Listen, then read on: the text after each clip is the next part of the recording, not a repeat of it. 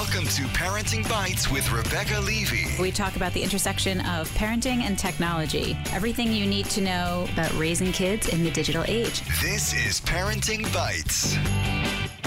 Hi, welcome to Parenting Bites. This is Rebecca Levey of KidzVuz. I am here in the studio today with Amy Oztan of Amy Ever After. Hello. Hello. Andrea is still on break, so we have a special guest here in the studio who has been, I would say, is my daytime spouse, and with every day, so maybe not so special for me, but special for you and special for Amy. Special for me, definitely. It's still special. I have I have Nancy Friedman here. She's the co-founder of KidzVuz Media with me, and I'm not just having her on because we're like, woo, let's have Nancy on. Nancy has actually launched a new initiative called Feed Our Democracy, and we thought it would be really great to have her on to talk about it because we know that our listeners are always looking for ways to get involved, spark activism, involve their kids, do something really interesting in their community, and it can be daunting. So we're going to talk about this new initiative that is not so daunting and makes it really approachable and easy and customizable, and it's a great new initiative, and so we thought everyone would like to learn about it. And then we will have our Bites of the Week, and Nancy's going to stay for that too. So let's jump in. Hi, Nancy. Hi. Haven't seen you since yesterday. I haven't seen you in a while, so this is true. exciting. Amy's super excited. So I'm going to jump right in, and I'm going to pretend I don't know who you are, and I'm going to grill you. So let's talk about Feed Our Democracy, which just officially launched this past week. Which is super exciting, and it looks spectacular. When you see the website, you'll see it's like really easy, it's really clean, it's really shareable, like all the good things. So let's jump in on how it started and why you and your two co-founders decided to do this. Well, I cannot take credit for the idea, much like KidzVuz, which was not my idea, and somehow I got lucky because it was Rebecca's idea. But Feed Our Democracy happened, I think, I don't even remember which of the many scandals of the last year. Pick one. But one scandal, my friend Isabel Kalman, who is the founder of a parenting website called Alpha Moms. Have you had Isabel on? No. We haven't had Isabel on. We should. She put up a post on Facebook saying, we have to do something, and I have an idea, and I want to do some kind of dinners, and would you be interested in doing dinners, and who would be interested, and how could we do it, and who wants to help me? And 147 people said, I will help, I want to do it, I would do that. I was one of them and then promptly forgot about it because that's what I do. Well, I answered her, and I also privately messaged her and said, I will really do it. Like, I will help you, I will work on it, I will do it with you. And then I didn't hear from her for like 3 or 4 months. And I figured, all right, whatever. 150 women said they would do it. So, and then over the summer, she called me and said, I remember that thing from all those months ago. I actually want to do it. And I have another friend, Janine Harvey, who had worked at an organization called One, which was for about 15 years. And One is about empowering women in third world countries with all kinds of initiatives, a lot of microeconomic stuff, all kinds of things. And she had done a lot of social media work for them. And she said, Janine's coming up from Washington, and we're going to meet somewhere, and let's talk about it. Wait, One like the Bono organization? Yeah. Wow. Remember the One Moms campaign? Yeah. A bunch of us did. Wow. Yeah, she knows everyone. Yeah. So you've got real muscle behind it. Not that you're not muscle, but you've got like Bono-related muscle behind this. So 6 degrees of Bono. 6 degrees of Bono. But it's been, anytime we go to any kind of do-gooder thing, Janine knows every single person. Huh. But I actually think what's sort of interesting about how it started is that I have no background in doing any kind of, organizing or activism, and that sort of makes me the perfect person to be doing this, because what Feed Our Democracy is about empowering everyday normal people to be more active and to be active, engaged citizens. That's what we say, active, engaged citizens. And whatever that means to you. If it means raising money for your local library, if it means having a letter writing campaign, if it means raising awareness about a charity you care about, or campaigning door to door, whatever it is that matters to you, we just want to make it easy for you to be an active citizen. And feel like you're contributing to something bigger. That's what hooked me because, like, you know, maybe you want to get a dinner together with your friends and raise some money, but you're going to raise $300. And you're like, should I really bother if I'm only going to raise $300? But then that all goes into a total on your site, right? So you can show how much all of these smaller initiatives do when put together. Right. So, which I think is empowering. So far we've had 3 events in beta. So we don't have that tally up because it would be very sad. But the goal is that ultimately you'll register so the idea of Feed Our Democracy is that people host small gatherings. It could be a brunch, it could be a dinner, it could be a letter writing party where you just have a bag of pretzels on the table. It doesn't really matter. It's just the idea of getting small groups of people together. But you register your event, and then afterwards we send you a questionnaire, and you tell us, we wrote 50 postcards, we raised $125, and it all gets added. We don't raise the money, but we're just asking you to we're trusting that you're going to report back, and then that all goes into the whole tally, so you see, like you just said, that you're part of something bigger. And on the website, we have everything from downloadable recipes from well-known food bloggers to invitations that you can download from somewhere else. We haven't reinvented a lot of things. What we've done is sort of looked at what is out there already and put it all together in one place that makes it easy to find. That's amazing. Well, I think that's the best part of it because I think, as I sort of said in the intro, it's daunting and everyone feels like they want to do something, and then, you click and you give to a fundraiser, and then you're not satisfied. Right. Like you do that and then you're just like, oh yeah, I did that. Oh yeah, at the end when you do your taxes and you're like, you see all like the 25 and the 50s and the $75 you gave, and you're like, oh yeah. Right. I mean, and it's important for those organizations, but I think you still feel disconnected from it. And I think what's nice about this is that you probably have a lot of people who feel the same way. And if you said to them like, oh my God, everyone come over for pizza and we're going to write a bunch of letters, and like if you want to also give to this organization then great, or like for every letter we write, this person's going to give $5 or whatever it is. But that piece of it of like encouraging you to build a community around it instead of just doing it solo behind your little computer is the piece I really like, because you really can involve your kids in a way that has no barriers. It's very hard for kids to find volunteer opportunities. A lot of times people are like, oh, the adult has to come do an orientation and then the teenager can come with you later to do this thing. Mm-hmm. Or you have to do it through your synagogue or your church or your whatever. But if you said to your kids, like, we're going to do a brunch at our house and we're going to do this thing for every town, and we're going to raise money. Like, kids are so passionate about this right now, and they see all these teenagers in Florida, and maybe they're intimidated to go to the march. Maybe the march doesn't work out. Maybe your kid's out of town. Maybe it's just something that's not going to work for you.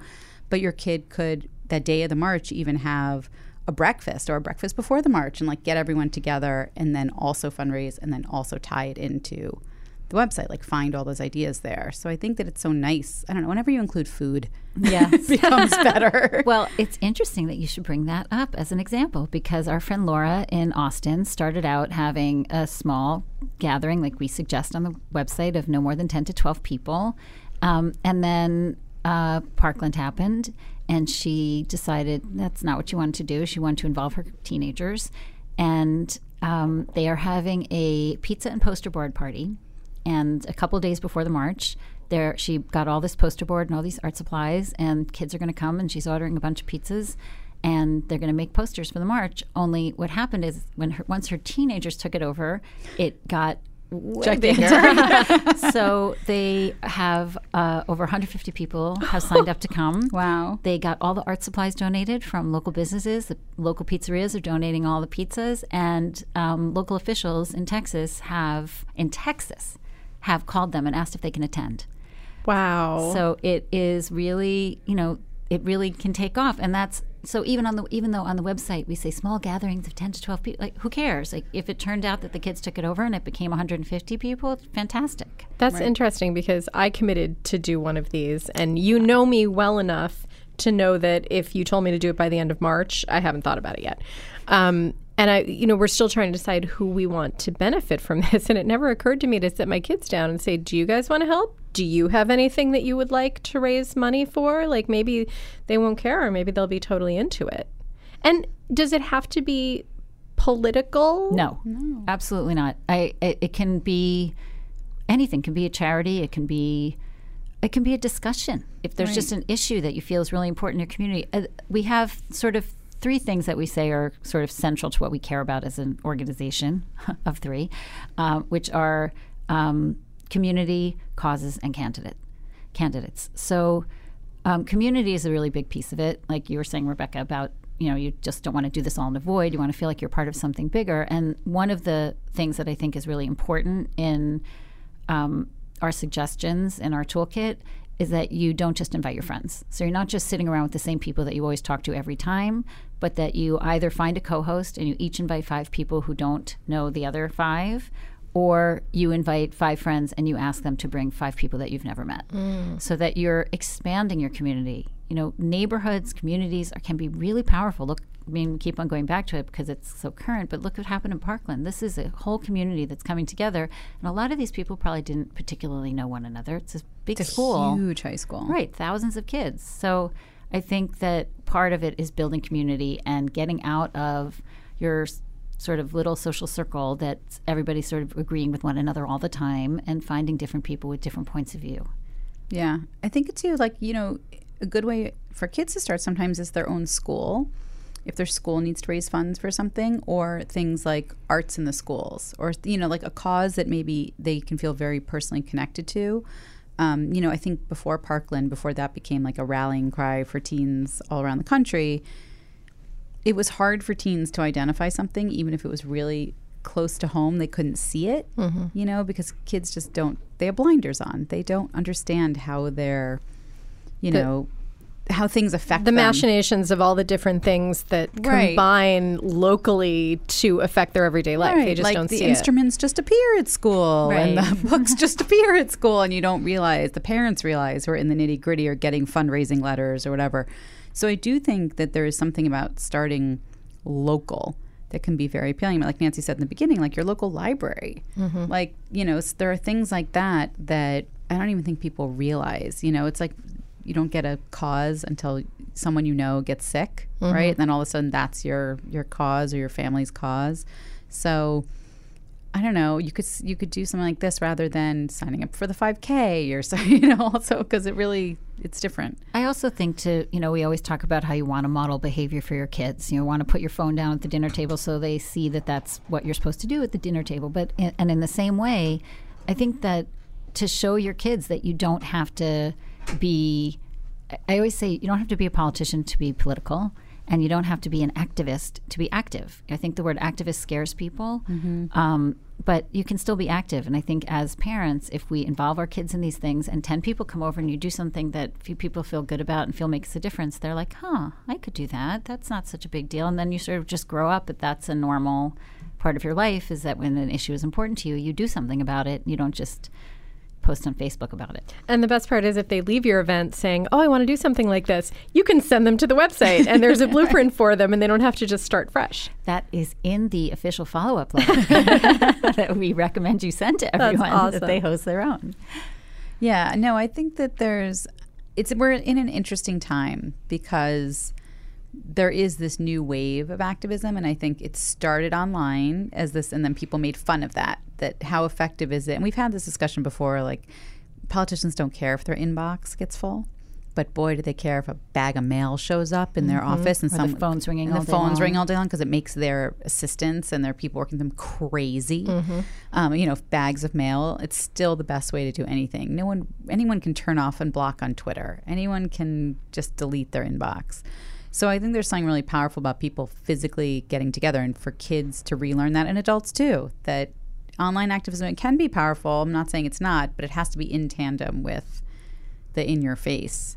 And so re-engaging our kids around that, and I think as adults relearning how to do that, how to sit down and write letters, is important, And I think, my daughter last summer, she worked for a state assemblyman here in New York. Oh, no, city councilman. And probably people don't even realize how easy it is. If you get 10 people together, and this is in New York City, he will come and speak to them. If you live in his district. He calls it Ben in Your Living Room. Yeah. It's a program. And I can't imagine he's the only one. So it's actually pretty easy to meet your local officials, to tell them what you think. That's their job. Yeah, it's funny because in this whole conversation about guns that's been going on online, the best thing I saw was a woman who said, they talk about all these polls. I think Amy and I talked about this offline, that like, this percentage of NRA members actually support gun control. And Amy's like, those stats are always weird, right? Like, you don't really know. You don't know who the... Right. How much do they care is my point. And she had the best stat, which was that they polled gun owners versus non-gun owners about how many times they've called their politician about a gun issue. And gun owners, it was something like 42% had called their politician last year, but it was only like 8% of non-gun owners. So of course, like if you have that imbalance, that's all they're hearing. And you don't, because someone's always going to be more excited on the other side. And so it takes so little. When we used to lobby in Albany, when the school budget cuts were coming down, I mean, the state assembly people would say, like, it just takes like 8 or 10 people calling. Like, that's how few people call, unless it's like, I have no heat. I have, like, they get those calls. I have rats. I have, but they don't get the I care about this issues calls. So all of a sudden, that's a huge tick on their thing, and they listen. Squeaky wheel, man. Squeaky wheel. That's another suggestion for an event you can have. I said a phone call Sundays.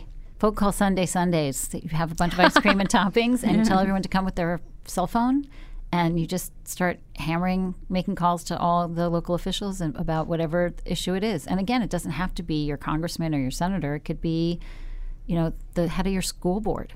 Yeah, those people especially. I think that's something that I think that we we're definitely have a left skew and Feed Our Democracy, but on the left, I think it's something that we neglected. We're the very local races and getting really local and starting down ticket so that those issues, that it keeps growing up from there. And local has the most power in this country. People forget that. They're so focused on those races at the federal level, but you forget how much your state controls, particularly here in New York, where the state actually controls a lot of what the city can do. You have to get really aggressive and in their face, or you have a lot of upstate congressmen or state congressmen deciding the fate of the city, which is insane, but true. So you have to like really be aggressive, and it doesn't, as I'm saying, it doesn't take a lot. So if you're inviting 10 people, those 10 phone calls, those 10 physical letters actually add up. And the other piece of why we felt like Feed Our Democracy was important is that it is overwhelming. I joked around, I don't remember which scandal it was, but it's been relentless. Every day there's some other thing you can disagree with, or some scandal that's breaking, or someone who's been indicted, and it just, you feel like, what could I possibly do? It's so much. And you can do something. It might not move the needle because you do something, but if, it's a snowball effect. If everybody does something, it makes you feel less helpless. It gives you some purpose and something that at least you're doing something. And if it's really local, then you really could move the needle. Like that $300 that you might think doesn't mean something, for a local candidate, that can mean something. And then all of a sudden they know your name. Yeah, it doesn't take a lot. It really doesn't. I was thinking about you, Amy, because you do that cookbook club. And I was thinking what a cool combo that would be to have one of your. I love that you do cookbook club. That was Nancy's first suggestion, and I was like, I don't want to mess with cookbook club. We've got so. It was mostly because it involves inviting other people, and cookbook club's a very small group. But I think that kind of thing would be a perfect template for that kind of gathering. Like you could say, okay, we're going to have this party, and we're going to raise money for this local candidate, and if everybody could bring an Italian dish or something and have a theme, that makes it fun. Right. I love the whole idea. I actually think it would be really fun for everyone to bring their most American dish, what their idea is. Oh, that would be weird. That'd be great. Yeah. Or an Americanized version of what your ethnic food is, because everyone's food has been Americanized in a horrible way, like M&M bagels. M&M bagels. Or you could go the opposite way and bring something from your own ethnic heritage to celebrate the great melting pot that we all are and love. Yeah, especially for a cookbook, you have a melting pot. You could do fondue in the middle. I don't know. I think it's a great idea. I like the idea of getting your kids involved. We will put a link to the website. And the Twitter handle. And where else are you? Pinterest, Instagram? Probably We're not mostly on Pinterest. Instagram. We're Instagram, Oh, you Twitter. got to pin your Oh, recipes so and your perfect party for ideas. Pinterest. Come on. Oh, that's true. We Yeah. could pin political party ideas. the Oh, political bin. totally. Yeah, you'd have such a good resistance board. Yep. Democracy board. We're hoping that people. I mean, when we launched on Saturday officially at a conference, we said there was 400 women in the room, and we said, well, we have 5 followers, so on social media because we just set it up the day before. So I think 3 of them were the 3 of us, and now I looked this morning and we have 98. All right. Ooh, So we're getting there. that's a Yep. fast Very slow. trajectory. It's authentic. It's very pathetic, but it's we're hoping You're that new. You're a baby. you'll follow and participate because it's this is our democracy. That's why we called it Feed Our Democracy. It's ours, and you need to be a part of it. And you need to feed it. Yeah, And yourselves. and each other. all good things happen around a dinner table. It's true. Yes, that's Except so true. in rom-coms and Right. And if you can't cook, like we said, just you order in pizza. Yeah. Whatever. yeah, Just- potluck, yeah. box of Entenmann's cookies, whatever. Yeah. Ooh, Entenmann's cookies. That's a good one, too. All right. Well, we will be right back with our bites of the week. All right. We are back with our bites of the week. Amy? Okay, so mine is so fun. I'm so obsessed. Yesterday, my son texted me again from school. He's always texting me things from school. I'm like, aren't you supposed to be learning right now? But the things he texts me are great. And one of the things that he texted me was a video from a YouTube channel called 10-Second Songs. And what this video was, it was one of my all-time favorite songs, Take On Me by a-ha. I've seen them twice in concert. And Wait, how old were you when you saw them twice in concert? the first time I was 13. Okay. The second time I was in my late 30s. Okay. That's what's important about this conversation. Yeah, it was like the perfect bookend. Because I really hate concerts, but small venues and a-ha, I will do it every Wasn't time. that awesome video where they were like hand drawn? Yes. Oh yeah. That's that the was video. awesome. Yeah, it's like one of the greatest songs of all time. So this guy behind 10-Second Songs, what he does is he takes a song and he does it in like 20 or 30 different styles. And like it just keeps changing, like every 15 seconds or so to a new style. And not just his singing, but also the background music. And it is so well done. It is amazing. Like the a-ha video, I think I'm going to forget like all the ones he did, but like did it as Yes and did it as Bonnie Raitt and did it as, Red Hot Chili Peppers and did like the range of this guy and his musicality is insane. Like he'll do Fats Domino and then he'll do Childish Gambino and then like everything. Apparently he gets suggestions on Twitter. Like he'll ask people, challenge me. Who should I do it as?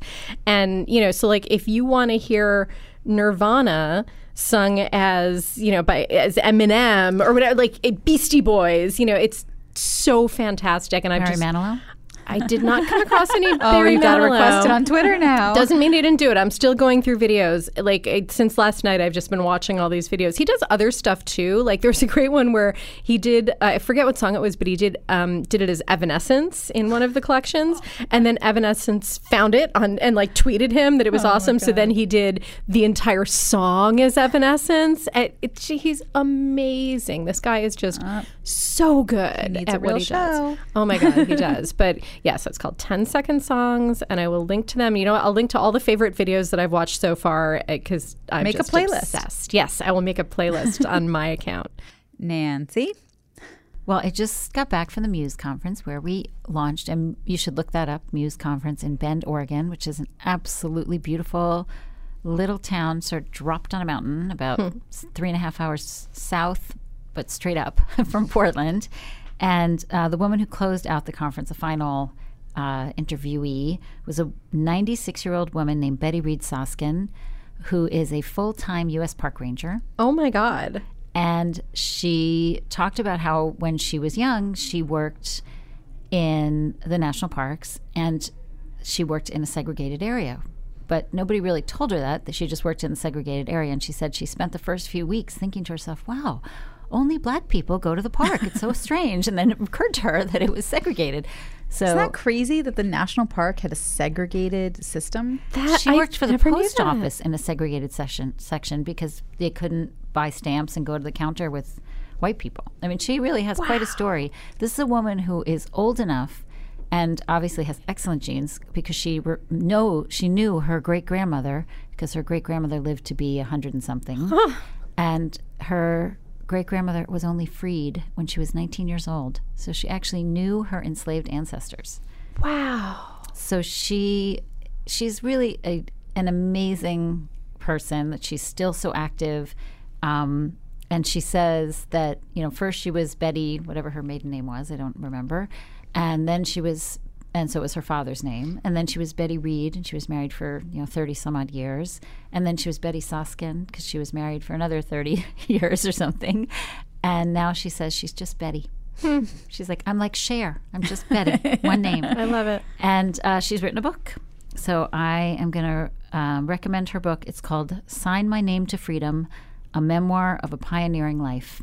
Wow. And the way that she came to be a park ranger is that she was invited to some opening ceremony. They were redoing all these things in the park, and she was listening to all the exhibits they were going to have and all the things they were going to talk about. And she went up to them and said, that there was segregation. And they said, what are you talking about? And she told them, and she explained how she had worked there. They had no idea. So they set up a whole exhibit, and they asked her to work on it and to help them with it. And now she works there full time. That's amazing. Was in her little park ranger uniform. And she So not awesome. that day, but when she introduced Michelle and Barack Obama for the tree lighting 2 years ago. Wow. And she said she had a picture of her great grandmother in her pocket, and it was really incredible to meet her. And she came to dinner with us. She was really incredible. Oh, so wow. Betty Reed Soskin, Signed My Name to Freedom. Isn't that amazing? Yeah. I'm tearing up over here. I know. It's crazy. All right. Well, my bite is in the social vein, which is an article in Fast Company this month called How Patagonia Grows Every Time It Amplifies Its Social Mission. And I was actually telling Nancy yesterday, I'm like, did you know all the things Patagonia does? I had no idea. I knew they were like sustainable, and I knew he was a huge environmentalist, whatever. But under this female CEO, they have done the most extraordinary work across every facet that their business touches, whether it's biodegradable dyes, fabric dyes that don't pollute the waters. It's a living wage for their workers in every country, no matter where that country is. Bonuses that can also be pooled and put into daycare centers. And this isn't like Vietnam, Indonesia. Like they have a VC fund that focuses on social good and social companies. And their profits have soared in tandem with them doing more and more good and becoming more ecological themselves. Forget that excuse that so many businesses use that it's going to hurt business. No, it's not. It's not if you do it right. Tom's gives away a pair of shoes for every pair of shoes they sell. I don't know what their profitability numbers are, but no, but Tom started that model. Tom started that 1-for-1 model in a big way. But it's just crazy. And they talk about how fast they react also to their customers and to things that are happening on social and to things that are happening in government, and how just for such a big company, how nimble they are. But it's such an interesting article because you just take for granted the products you see in the store and that they're crunchy and environmental and something, but you don't even realize they're like a massive technology company at the same time. They're developing fabrics that are waterproof, but all based on natural, so no petrochemicals. You're what? I don't understand. But you had an amazing stat yesterday about when she took over, how many different initiatives they had? It was like 40, and now it's like 450. Because women get done. Yeah. Mm-hmm. Yeah. She gets it done, and she has a founder who's 100% behind it and saw her in this. So you have to read this article. It's just amazing.